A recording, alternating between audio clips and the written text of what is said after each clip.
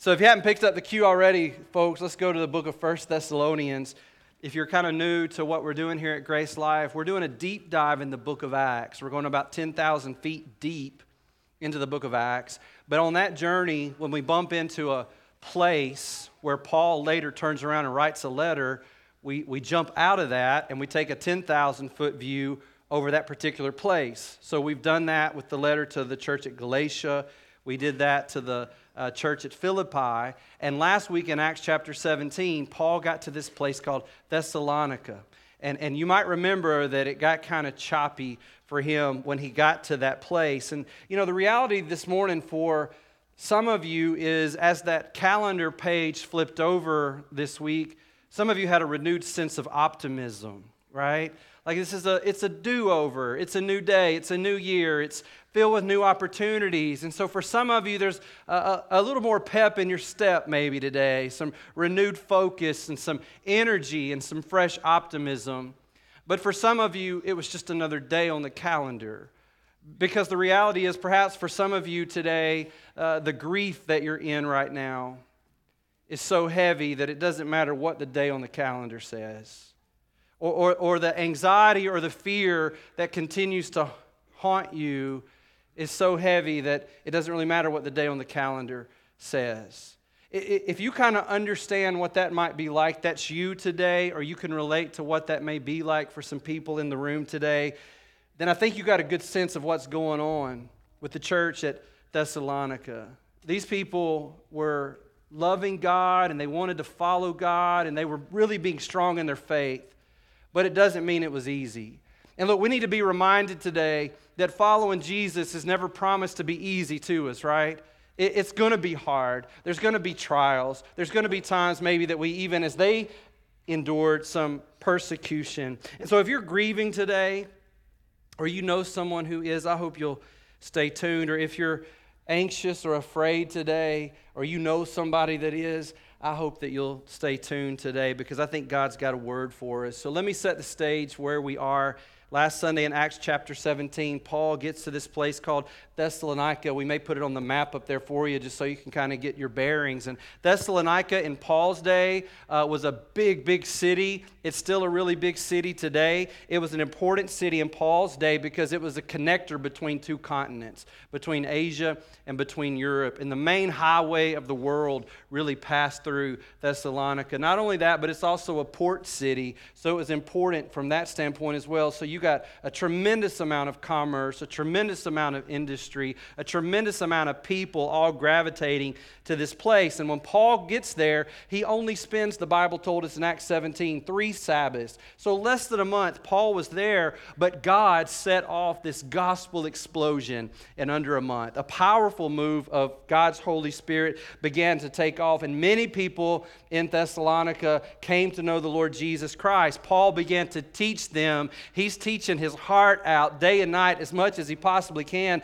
to get the truth into them. But this mob of people rose up. The Jewish people became jealous. They found some thugs to kind of cause a mob to stir up, and they grabbed one of the first leaders at the church at Thessalonica by the name of Jason. A lot of the leaders might have been meeting in his home in this moment, and they dragged Jason and those people out of his home, and they put him in jail, and he had to put up a bond. He probably had something like a property bond that if you don't cooperate now with the legal actions that are in place here, we're going to seize your property, we're going to seize your possessions. And so probably for Jason's sake and for the sake of some of the other believers, Paul gets out of town then to take a little pressure off of them. He goes to another place by the name of Berea. The same mob follows him. Same thing starts to happen again. Paul goes from Berea then to Athens, and then from Athens to Corinth. The whole time, he had left Timothy behind in Thessalonica to watch after these new believers, to try to help them, to try to encourage them, to try to continue to teach them. Eventually, Timothy catches up with Paul at the city of Corinth. And when he gets there from Thessalonica, he gives Paul a report on how the new believers are doing back there in that city. And the report probably goes something like this. Pastor Paul, those people love Jesus. They are amazing people. They're strong in their faith. They're growing in the Lord. Things are going so well. But Pastor Paul, I got to tell you this. Their hearts are really heavy. They're struggling with their grief and with their sorrow. There's a number of them that are dying, certainly by disease and natural causes, but there's probably a number of these believers that the mob now had even escalated to a point where people were losing their lives for the sake of the gospel. And Timothy's reporting all of this to Paul, and he's telling them that their grief is so heavy and they're having trouble, it seems, knowing how to process all of that. And so with that report, Paul takes his pen and he takes his paper and he gets his envelope out, and under the guidance, the leadership, the inspiration of the Holy Spirit, he begins to write them a letter. This letter in your Bible is called 1 Thessalonians. Some scholars speculate that this is the first time the Holy Spirit had inspired a human author to write the holy Word of God in over 400 years. That the last person that picked up the pen under divine inspiration was the Old Testament prophet Malachi. What that means is, if that's true, that the book of 1 Thessalonians, the letter that we're going to read here in just a moment, was written before Matthew, Mark, Luke, or John, was written before any other book in the New Testament. And isn't it just like God to do that? That the first letter that God would want to write is to His people who are gripped with grief, who for them death is very real and very near, and their sorrow is heavy. And God wants to send a message to these people. He has something to say about that. And Paul wants to encourage the Thessalonians to stay strong in their faith, to continue loving each other with all their hearts, but he's also burdened to help them understand something. They're struggling to understand that for Christians, death is not the end. And Paul wants to get that across to them. He wants them to know what God is going to do in the future, so that while they grieve, they don't grieve like people who have no hope. That there is hope even in their sorrow. So in 1 Thessalonians, Paul writes about his greatest victory. That's the kind of title that I would give the letter here, 1 Thessalonians, is Paul's greatest victory. And really, I think up until this point, Paul would probably say the church at Thessalonica is his greatest victory. To see the work of God there, what God has done there, was huge. It was a great victory, certainly for Paul. He was only there a short time, but now he's watching this vibrant, healthy congregation flourish in this major city that's at the crossroads of the world, and the ripple effect of what God was doing in those believers' lives was epic. It was huge. And so Paul sits down to write to them, to encourage them, to lift their spirits, and to give them some guidance. And he's aware that as he's writing this to his friends in Thessalonica, they will be reading this letter with tears streaming down their faces. He's aware of that. He's aware of just how heavy their hearts are. And I want you to keep that in mind as we read this letter. We're just going to read it kind of casually at 10,000 feet. And I want you to just imagine these sweet people in Thessalonica with tears streaming down their cheeks as they read this letter. And here's what Paul says in chapter 1. First thing he says is, you guys are amazing. He wants them to know that right out of the gate. Pastor Paul just puts his arm around him and he says, I want you guys to know Thessalonica is an amazing church. Chapter 1, verse 1, he says, this letter is from Paul, Silas, and Timothy. We're writing to the church in Thessalonica, to you who belong to God the Father and the Lord Jesus Christ. May God give you grace and peace. Now listen, we didn't put it on the screen because there's a lot of text to put on the screen today. So if you just want to listen, you can. Your version of the Bible may be a little bit different from mine, and that's okay. You can follow along. I would challenge you maybe in the new year to bring hard copy of God's Word in with you. That'll create less distractions for you, less opportunities for you. But some of you, maybe that's easier to read. I get that. So you can listen, you can read along. But here we go. Ready? Verse 2. Paul says, we always thank God for all of you, and we pray for you constantly. And we pray to our God and Father about you. We think of your, watch this, faithful work. Everybody just say faith. And your loving deeds. Say love. And the enduring hope. Say hope. Faith, love, and hope. That's the three characteristics that really define the church at Thessalonica. Faith and love and hope. Remember those three things, okay? He says you have that because of our Lord Jesus Christ. Verse 4, we know, dear brothers and sisters, that God loves you and has chosen you to be His own people. For when we brought you the good news, it was not only with words, but also with power, dunamis, dynamite. For the Holy Spirit gave you full assurance that what we said was true. And you know of our concern for you from the way we lived when we were with you. So you received the message with joy from the Holy Spirit in spite of severe suffering that it brought to you. In this way, in the way that you suffered, you imitated both us and the Lord. Paul says, we suffered because of Jesus. Jesus suffered because of Jesus. You suffer now because of Jesus. Verse 7, as a result, you've become an example to all the believers in Greece, throughout both Macedonia and Achaia. Think about that. This is a new church, right? And Paul only got to spend 3 Sabbaths with them, but he says already you're impacting this entire region. What a great work that God was doing. Verse 8, Paul says, and now the word of the Lord is ringing out from you to people everywhere, even beyond Macedonia and Achaia. For wherever we go, we find people telling us about your faith in God. Paul's going, I'm trying to be a trailblazer. I'm trying to take the gospel to people that have never heard about Jesus. And every time we show up to some new place, they're telling us about you. Paul's going, I can't even find somebody that I get to tell about Jesus for the first time because Thessalonica people have already beaten me to the gospel punch. Isn't that amazing? This is what he's telling them. You're an amazing church. These are his friends, right? And they're sad. And this is what he has to say to his friends. He says, we don't need to tell them about it, for they keep talking about the wonderful welcome you gave us and how you turned away from idols to serve the living and true God. And they speak of how you are looking forward to the coming of God's Son from heaven, Jesus, whom God raised from the dead. He is the one who has rescued us from the terrors of the coming judgment. Here's the deal. They believe Jesus is coming back, but they don't understand that. They're confused about some of that. They're not sure what Jesus coming back really means for their friends who've died. They don't really know what that means for family members that have died, for people that have been killed because of their faith, and they feel this huge sense of loss and this huge sense of separation from those they love. And they might even be questioning, am I ever going to see them again? Is this it? Is this the end? In fact, it's possible that Paul was just beginning to teach on that particular doctrine when he had to get out of Thessalonica, quick-like. And he never got to finish that. And so they're sort of left hanging, not knowing what has happened to these people that have died and to people who are going to die or us when we die. And one of the reasons maybe they're discouraged and confused is because we know that false teachers had come into Thessalonica and they had caused a lot of confusion and a lot of doubt. They had circulated some phony letters, fake letters to the church, claiming that they were from Paul.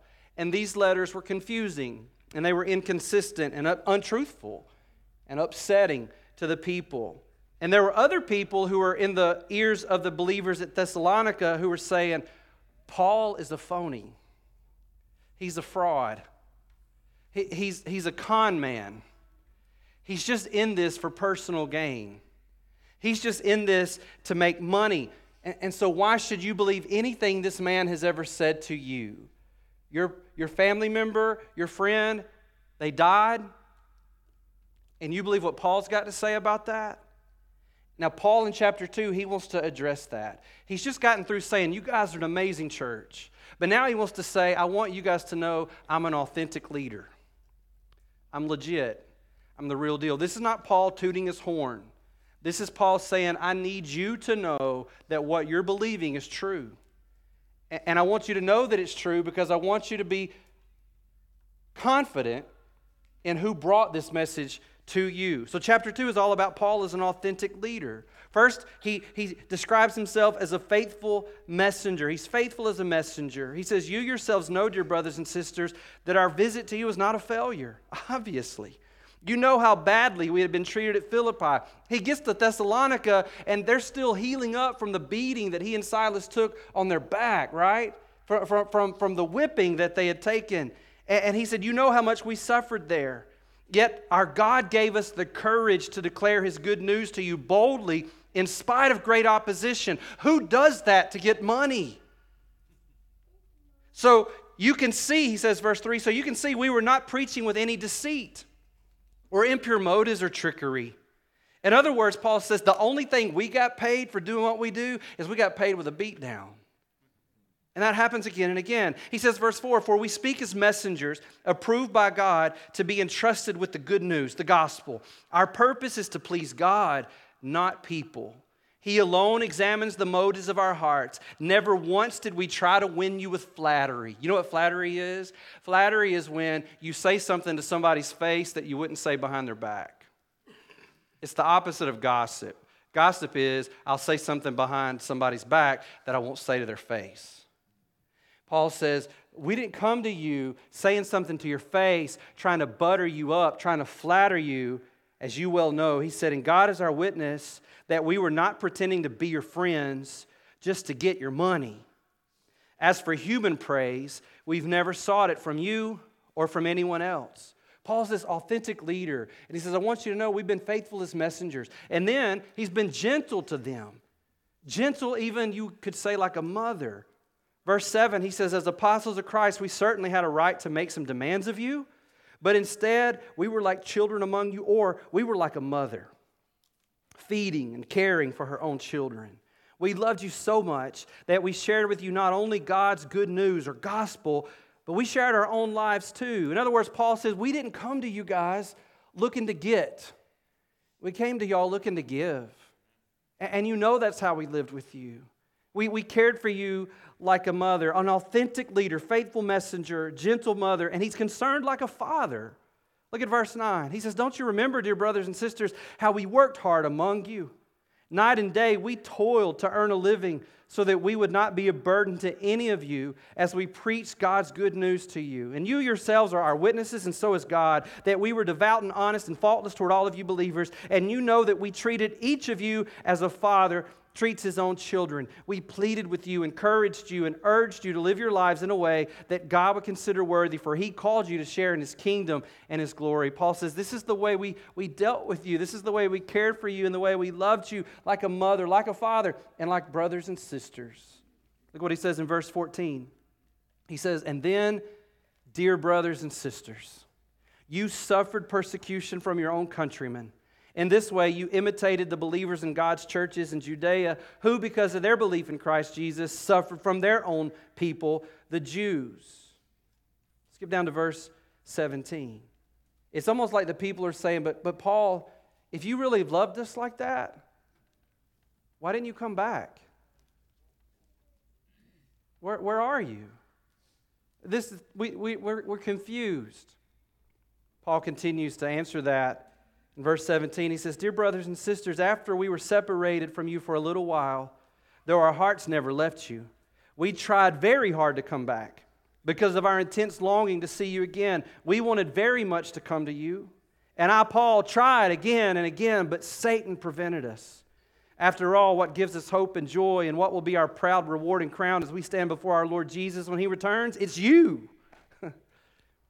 Yes, you are our pride and joy. What's Paul saying to these people who are so sad, so stuck in their grief? He's saying, man, you guys are an amazing church. And I know there's been rumors out there about me, but I want you to know, God is my witness. I've been an authentic leader before you. Chapter 3 is Paul's action plan.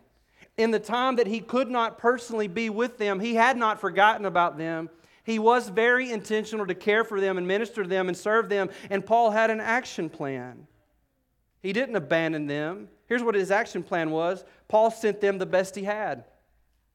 Paul sent them the best that he had. He says, finally, when we could stand it no longer, we decided to stay alone in Athens, and we sent Timothy. He's the best guy I got. And I sent Timothy to visit you.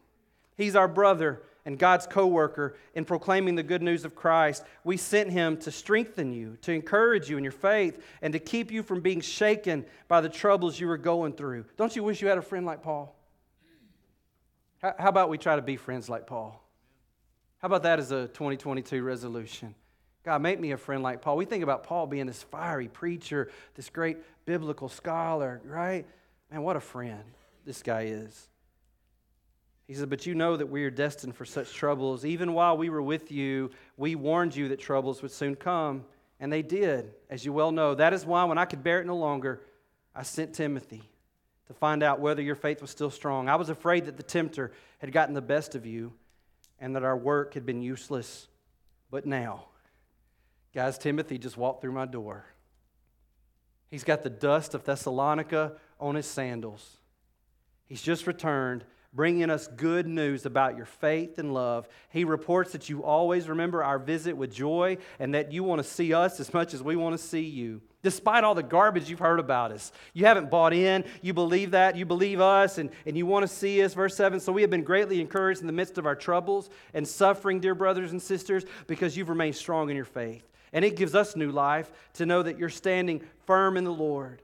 This was Paul's action plan. I can't be with you, but here's my plan. I'm going to send you the best that I have. But not only that, I'm going to pray for you as much as I can. That's step 2 to his action plan. I'm going to pray for you as much as I can. Look at verse 9. He says, how we thank God for you. What is that? That's a prayer. Because of you, we have great joy as we enter to God's presence. What is entering to God's presence? Praying.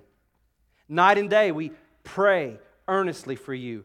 Asking, another word for prayer, asking God to let us see you again, to fill the gaps in your faith. 4 times in just that couple of lines, Paul says, I've been praying for you, praying for you, praying for you, and praying for you. This has been my action plan, to send you the best that I have and to pray for you as much as I can. And then he stops talking about praying for them, and he actually starts to pray. He stops writing, and he starts to pray. Isn't that cool? Their pastor, so to speak, just says, hey, right now I just want to pray for you. And he says, may God our Father and our Lord Jesus bring us to you very soon. And may the Lord make your love for one another and for all people grow and overflow, just as our love for you overflows. May He, as a result, make your heart strong, blameless, and holy as you stand before God our Father when our Lord Jesus comes again with all His holy people. Amen. What a prayer. And you see how he ended that prayer? He said, Jesus is coming again. Paul reminds them, Jesus is coming back. But again, what that means for their loved ones that have gone on, they're not sure. There's question marks that they have. That's contributed to the grief and the sorrow that they have. They don't understand all that means. But now, hopefully, the people's doubts and questions about Paul have been alleviated. And maybe now they're feeling a little more uplifted, right? Wouldn't you? And encouraged. And so Paul turns his attention now from encouragement to instruction. He starts to give them some directions. Listen to this. There comes a point in all of our sadness, there comes a point in all of our grief that somebody needs to come into our life and say, here's the next step we're going to take. One of the things I always tell people in grief is let's not make any big decisions right now. Let's just take a step tomorrow that's about 1 inch in distance. That's all. Just some baby steps. Have you ever had a friend in your darkest moment, your saddest moment, the time that your grief was the heaviest, a friend that stepped into your life and said, hey, I want to help you find some way to walk through this and provide some guidance for you? This is what Paul begins to do. Grief has been known to send some people down a bad path, right? You've probably seen that. People begin to, because of their grief and their brokenheartedness, make some bad decisions and choices. Paul doesn't want that to happen to these people, so he wants to aim them in the right direction. And that's what chapter 4 is all about, targets to aim for. What's Paul doing here? He's cutting through the fog for them and trying to give them some clarity in the midst of their sadness. The first thing he tells them is to aim for holiness. Aim for holiness. Holiness just means to be set apart. Don't be like the world. Thessalonica was a dark place. It was an immoral city. And Paul says, finally, dear brothers and sisters, we urge you in the name of the Lord Jesus to live in a way that pleases God, as we've taught you. You live this way already, and we encourage you to do so even more. You'll see that pattern from Paul. He's a great pastor in this way, a great leader in this way. He knows that whatever you celebrate gets replicated.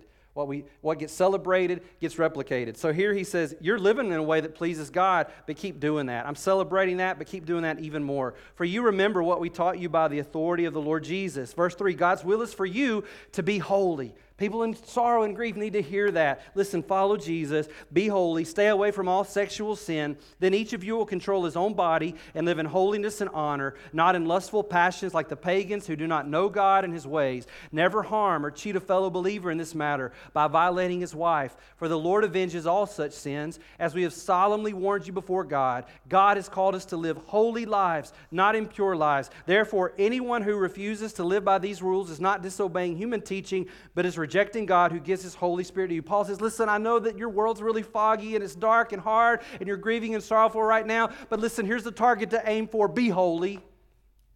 Don't just say, what does it matter now? I'm going to throw my hands up and live however I want to live. Paul says, no, aim for holy. Second thing, aim for love.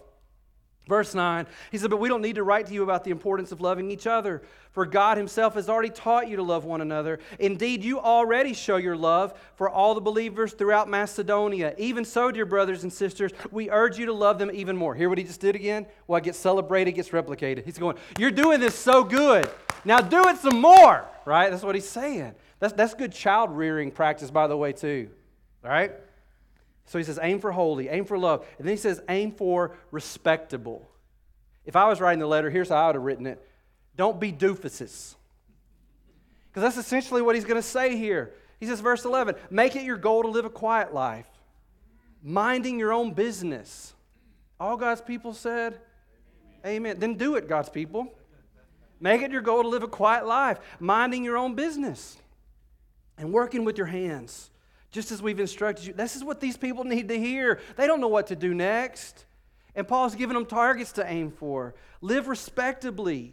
Then people who are not believers, he says, will respect the way you live, and you will not need to depend on others. This is the way of God, by the way. This is the path of a Christ follower, is not to live in a way that you have to be dependent upon somebody else. Certainly there's going to be anomalies, seasons in your life. I just went through one of those where my wife had to wait on me hand and foot, and I had to depend on her. But as a rule of thumb, we should be Christ followers who can stand on our own 2 feet, who aren't afraid to roll up our sleeves and to do a good job and to work hard. And Paul's given this great instructions to these people. I know it's hard, but aim for holy, and aim for love, and aim for respectable. And then it's almost like he said all of that to set them up for this. He says, aim for hope. Tears rolling down their cheeks, right? They're going, I will work, Paul. I'll mind my own business. I won't sleep around. I'll love people. I'll do all that, Paul. And then Paul goes, now let's aim for hope. Cheeks are still wet. Graves are being dug. And the Holy Spirit says, Paul, write this. And now, dear brothers and sisters, we want you to know what will happen to the believers who have died, so you will not grieve like people who have no hope. For since we believe that Jesus died and was raised to life again, we also believe that when Jesus returns, God will bring back with him the believers who have died. They're coming back, y'all. They're coming back with Jesus when Jesus comes back. He says, we tell you this directly from the Lord. This is not given to me from an angel or some earthly messenger. Paul said, from God's lip to your ears, this is directly from the Lord, that we who are still living when the Lord returns will not meet him ahead of those who have died. For the Lord himself will come down from heaven with a commanding shout, with the voice of an archangel, with the trumpet call of God. First, the believers who have died will rise from their graves, and then together with them, I love those 2 words, we are with them. We who are still alive and remain on the earth will be caught up in the clouds to meet the Lord in the air, and then we will be with the Lord forever. So encourage one another with these words. What a friend! He says, man, I know you're sad, and I know there's grief, and I know you were wondering, are you ever going to see these people that you love so much again? And Paul is saying, because of Jesus, absolutely, definitely, yes, and amen. And notice Paul doesn't tell them to stop grieving. The grief goes on. He just simply says, don't grieve like people who don't know Jesus grieve. They have no hope, but you do. So we grieve with hope. For us, death is only a brief separation. We will be together again. As you can imagine, his friends in Thessalonica are standing a little taller. Countenance is changing a little bit. There's a little more radiance in their eyes now, and their hearts are finding comfort. What's 1 Thessalonians told us? Hey, church, you're an amazing church. And I just want you to know, for your sake, I've been an authentic leader to you. And when I couldn't be with you, I had an action plan that was for your good. And I've given you now targets to aim your life for. And now I want to tell you to live wide awake. Chapter 5, living wide awake. First thing he says is live ready. Live ready. Now concerning how and when all this will happen, dear brothers and sisters, we don't really need to write you. For you know quite well that the day of the Lord's return will come unexpectedly like a thief in the night, when people are saying everything is peaceful and secure. Then disaster will fall on them as suddenly as a pregnant woman's labor pains begin, and there will be no escape. So Paul says, be ready, live awake, don't sleep on this, be ready, live ready. And then secondly, live radiantly. He says, verse 4, but you aren't in the dark about these things, dear brothers and sisters, and you won't be surprised when the day of the Lord comes like a thief, for you're all children of the light and of the day. We don't belong to darkness at night, so be on your guard, not asleep like the others. Stay alert and clear-headed. Night is the time when people sleep and drinkers get drunk, but let us who live in the light be clear-headed, protected by the armor of faith and love, and wearing as our helmet the confidence of our salvation. For God chose to save us through our Lord Jesus Christ, not to pour out His anger on us. Christ died for us so that whether we are dead or alive when He returns, we can live forever with Him. So encourage each other and build each other up just as you're already doing. He did it again, right? What gets celebrated gets replicated. Keep doing these things. Then he says, live respectfully. Dear brothers and sisters, honor those who are your leaders in the Lord's work. This is the pastors. I would say really pay attention to this church. They work hard among you, and they give you spiritual guidance. Show them great respect and wholehearted love because of their work, and live peaceably with each other. You want to bless your pastors this year in 2022? Just get along with each other. Just be at peace with each other. And then he says, live restoratively. Brothers and sisters, we urge you to admonish or warn those who are lazy. You want to restore those who are lazy. Encourage those who are timid. You want to restore those who are afraid. Take tender care of those who are weak. Be patient with everyone. See that no one pays back evil for evil, but always try to do good to each other and to all people. Live restoratively. And then he says, live relentlessly. Notice what he says, always be joyful. That's relentless joy. Never stop praying, relentless prayers. Be thankful in all circumstances. That's relentless thanksgiving. For this is God's will for you who belong to Jesus Christ. And then he says, live receptively. Do not stifle the Holy Spirit. Don't stifle the Holy Spirit, but be receptive. Do not scoff at prophecies. Be receptive. But test everything that is said. Don't just throw it out because you don't like it. Don't just throw it out because you don't understand it. Be receptive, but test everything that is said. Hold on to what is good and stay away from every kind of evil. And then Paul has this affectionate conclusion. He says, now may the God of peace make you holy in every way, and may your whole spirit and soul and body be kept blameless until our Lord Jesus Christ comes again. God will make this happen, for He calls you. He who calls you is faithful. Now look, for them, maybe this is what they need to hear, right? To put death in the right perspective. Maybe this is going to help them now grieve in the right way and get back to living their lives the way God wants them to live their lives until they meet Jesus in the rapture or in death.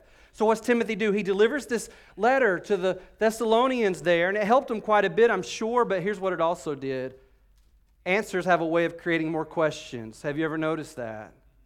And so Paul's letter to them just surfaced more questions. And I'm running out of time, y'all, but I want to get 2 Thessalonians. It's only 3 chapters. Can I have your blessing that we just go for it? Okay, if you didn't bless it, you can get up and leave, and we'll all boo you as you go out the door, but I'm going for it, man. So there seemed to be questions and concerns and a fear among the people when Timothy gets there, and he begins to understand they're freaking out. They're not just sad, but they're afraid, and they're losing hope because what they're thinking is they've missed the rapture, and they're stuck in the day of the Lord, also known as the tribulation. Understandably, I know why they would think that, right? Because their life stunk. It was hard. It was difficult. People were against them. The world was against them. They were being persecuted. And they're looking around going, Jesus must have come and He left us. The tribulation is broken out, and here we are, and what are we going to do? We've been left behind. We've missed the bus. Any of you ever thought you sort of missed the bus in life? That God had moved on without you? Maybe you came in today thinking God's already moved on without me somehow. Not that He's come in rapture and you missed it, but He's just moved on. You messed up, you failed, whatever happened, or you've been insignificant, so God's just sort of moved on.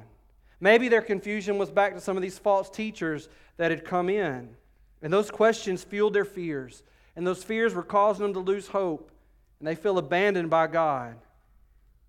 So Timothy returns to Paul. And he gives Paul this report. He says, Paul, they're scared. And they think they've missed out. And they think that the day of the Lord has started. And it's hard for them to find hope. And so Paul picks up the pen and the paper and the envelope again, and he writes a second letter. First letter was Paul talking about his biggest victory, which was the Thessalonians. 2 Thessalonians, it's about the Thessalonians' biggest questions. The questions that are weighing heavy on their heart. Look at verse 3. He says, dear brothers and sisters, we can't help but thank God for you. Do you remember the 3 words I had you repeat back earlier? Faith, love, and hope. Listen how he opens up this letter. He opens it up differently. because your faith is flourishing and your love for one another is growing. What's missing? Hope. Read between the lines. Paul knows something's missing now. Hope's missing. In chapter 1, verses 5 through 12 seems to be the answer to the first question they've been asking. First question they've been asking is this: Paul, why are we suffering? And Paul's answer is basically this: because there's two kingdoms at work here, the kingdoms of the world and the kingdom of heaven. And Paul writes here with kingdom kind of language. It feels like wartime. Suffering is certainly a part of war. And these believers are in a spiritual war that carries with it physical ramifications, just like for me and you today. Here's what he says in verse 5. He says, "And God will use this persecution to show His justice and to make you worthy of His kingdom for which you are suffering. In His justice, He will pay back those who persecute you." Kingdoms are colliding, he says. Life can be hard, but God's not forsaken you. He's not abandoned you.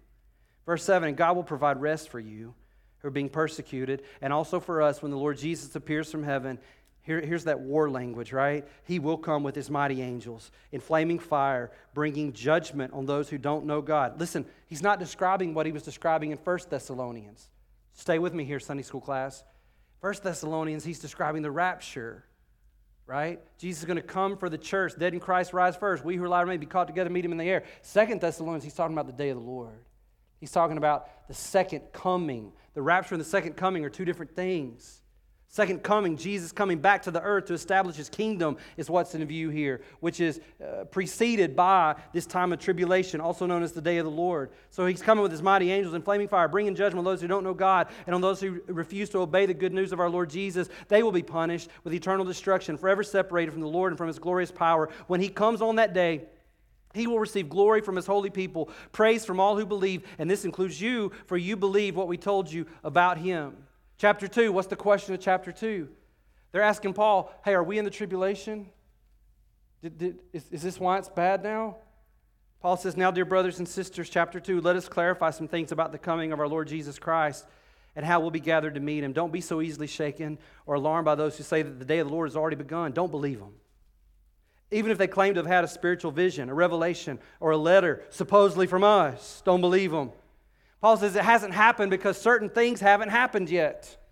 There's things that have to happen before the day of the Lord starts. So he says, verse 3, "Don't be fooled by what they say, for the day will not come until there is a great rebellion against God, and the man of lawlessness is revealed." Who's the man of lawlessness, prophecy pros?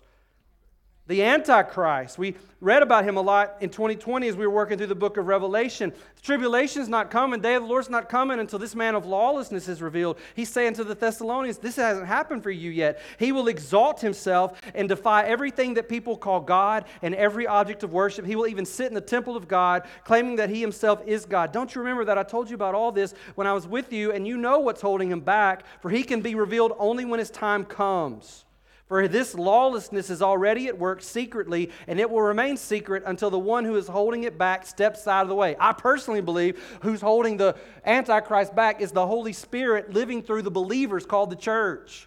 When the church is removed, the restraining work of the Holy Spirit is removed, and then this man of lawlessness is unleashed on the earth. Then the man of lawlessness, verse 8, will be revealed. But the Lord Jesus will slay him, amen, hallelujah, with the breath of his mouth and destroy him by the splendor of his coming. This man will come to do the work of Satan with counterfeit power and signs and miracles. Revelation, he comes in on that white horse. He's a fake, he's a phony, he's a fraud. He'll use every kind of evil deception to fool those on their way to destruction because they refuse to love and accept the truth that would save them. So God will cause them to be greatly deceived, and they will believe these lies. It's like a spell has been cast on them, and they will be condemned for enjoying evil rather than believing the truth.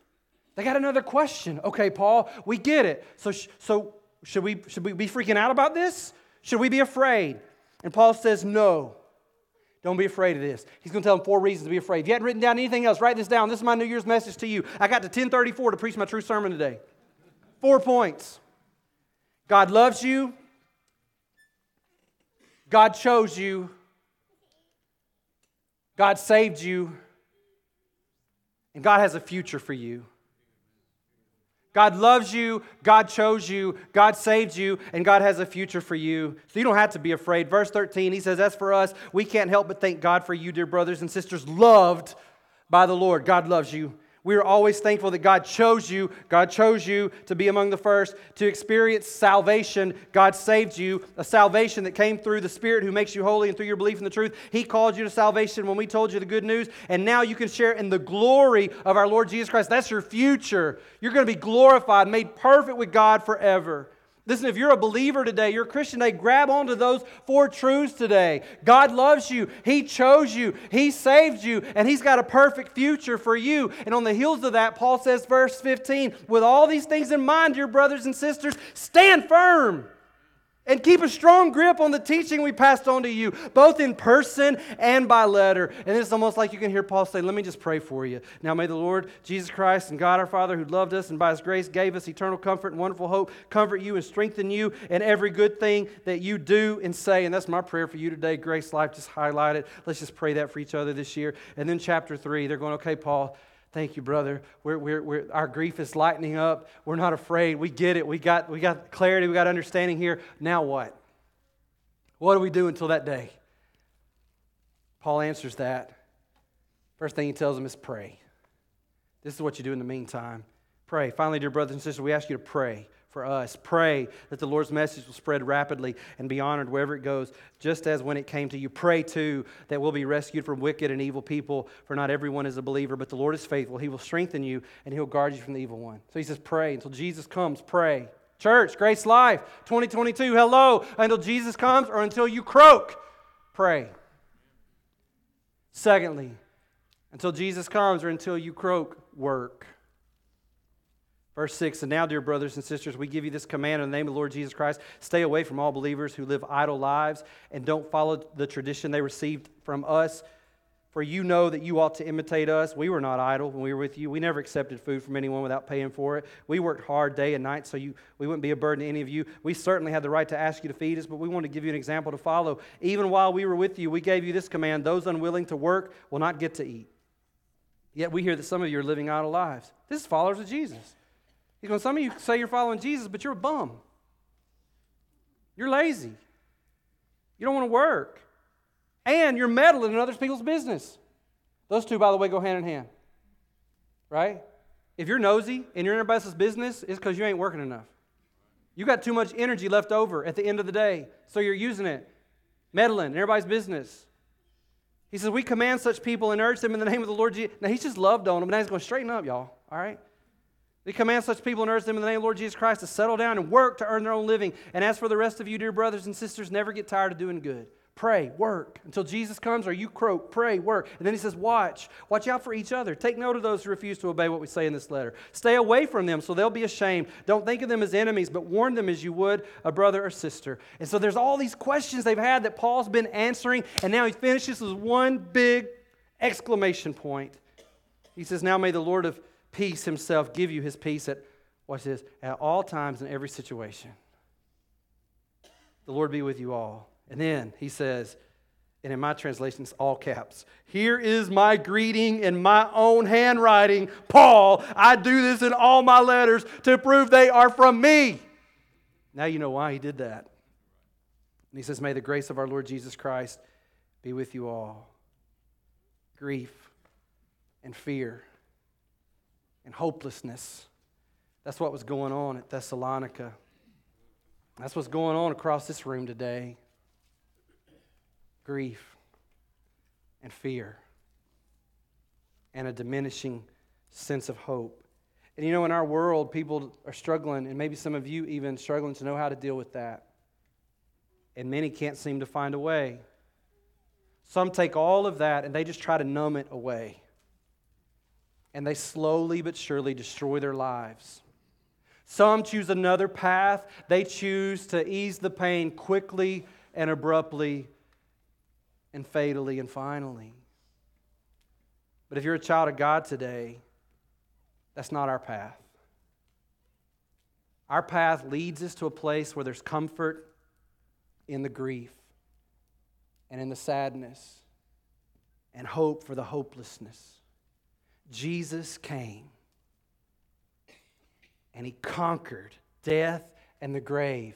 And He's coming back. And ain't no grave going to keep a daughter or son of His down. And if you're a child of God today, you can trade in this year your hopelessness for His hope, your grief for His grace, your fear for faith. In Grace Life, if you don't remember anything this year, I want you to remember that you are loved. You are chosen. Through Christ you are saved. And you have a glorious future. Let's pray. God, we bow before you, so thankful for a friend like Paul. I don't know that he was aware that he would have friends 2,000 years down the road that needed to hear what he said to his friends at Thessalonica, but we sure needed to hear it today, God. And church, I want to, with your heads bowed and eyes closed, let's make this interactive as we wrap out of this and move on today. But I want to pray over 3 groups of people today. And if you fit that group, then I just want you to be brave enough just to stand and let's just pray over one another today, okay? But if you're here today and you kind of relate to 1 Thessalonians, there's grief, there's sadness, there's sorrow that you're dealing with right now. And you would say, I need God's help in this. Would you just stand right where you are? And we're going to pray over one another in just a moment.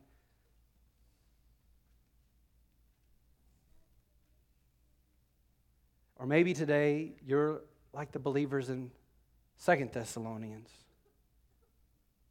There's anxiety and there's fear. It feels like hope is being sucked out of your soul. And maybe you wouldn't even admit it, but it's even possible that you've wondered, God, have you left me? If you relate to what they needed in that second letter, would you just stand in your fear, in your worry, your doubt, and your diminishing hopelessness? And the third group of people, and this one takes some real big courage here, but this letter is written to Christians. Nothing I've said today really is for a person who doesn't know Jesus. But if you're here today and you don't know Jesus, but you've heard enough today to say, I want to know Jesus. I want to know that death is not the end. I want to know God. I want to trust Christ to save me today. Would you just stand wherever you may be today? God, you see our hearts, and you know our lives, and there is none in all the world who loves us like you. We rejoice today in the midst of hard circumstances that you do love us. You chose us. You saved us through Christ. And we have a glorious future with you. Give us grace to hold on to that today and in the days to come. In Jesus' name, let's all stand. God, I pray for those right now who are standing in grief and sorrow, that you would touch them in a special way, give them peace and comfort. I pray for those with fear and worry, with hope draining out of them, that they would be confident of you and your love and your care over their lives today. And if there's one here today, God, who's never trusted Christ, I pray before they leave this place today, God, that they would.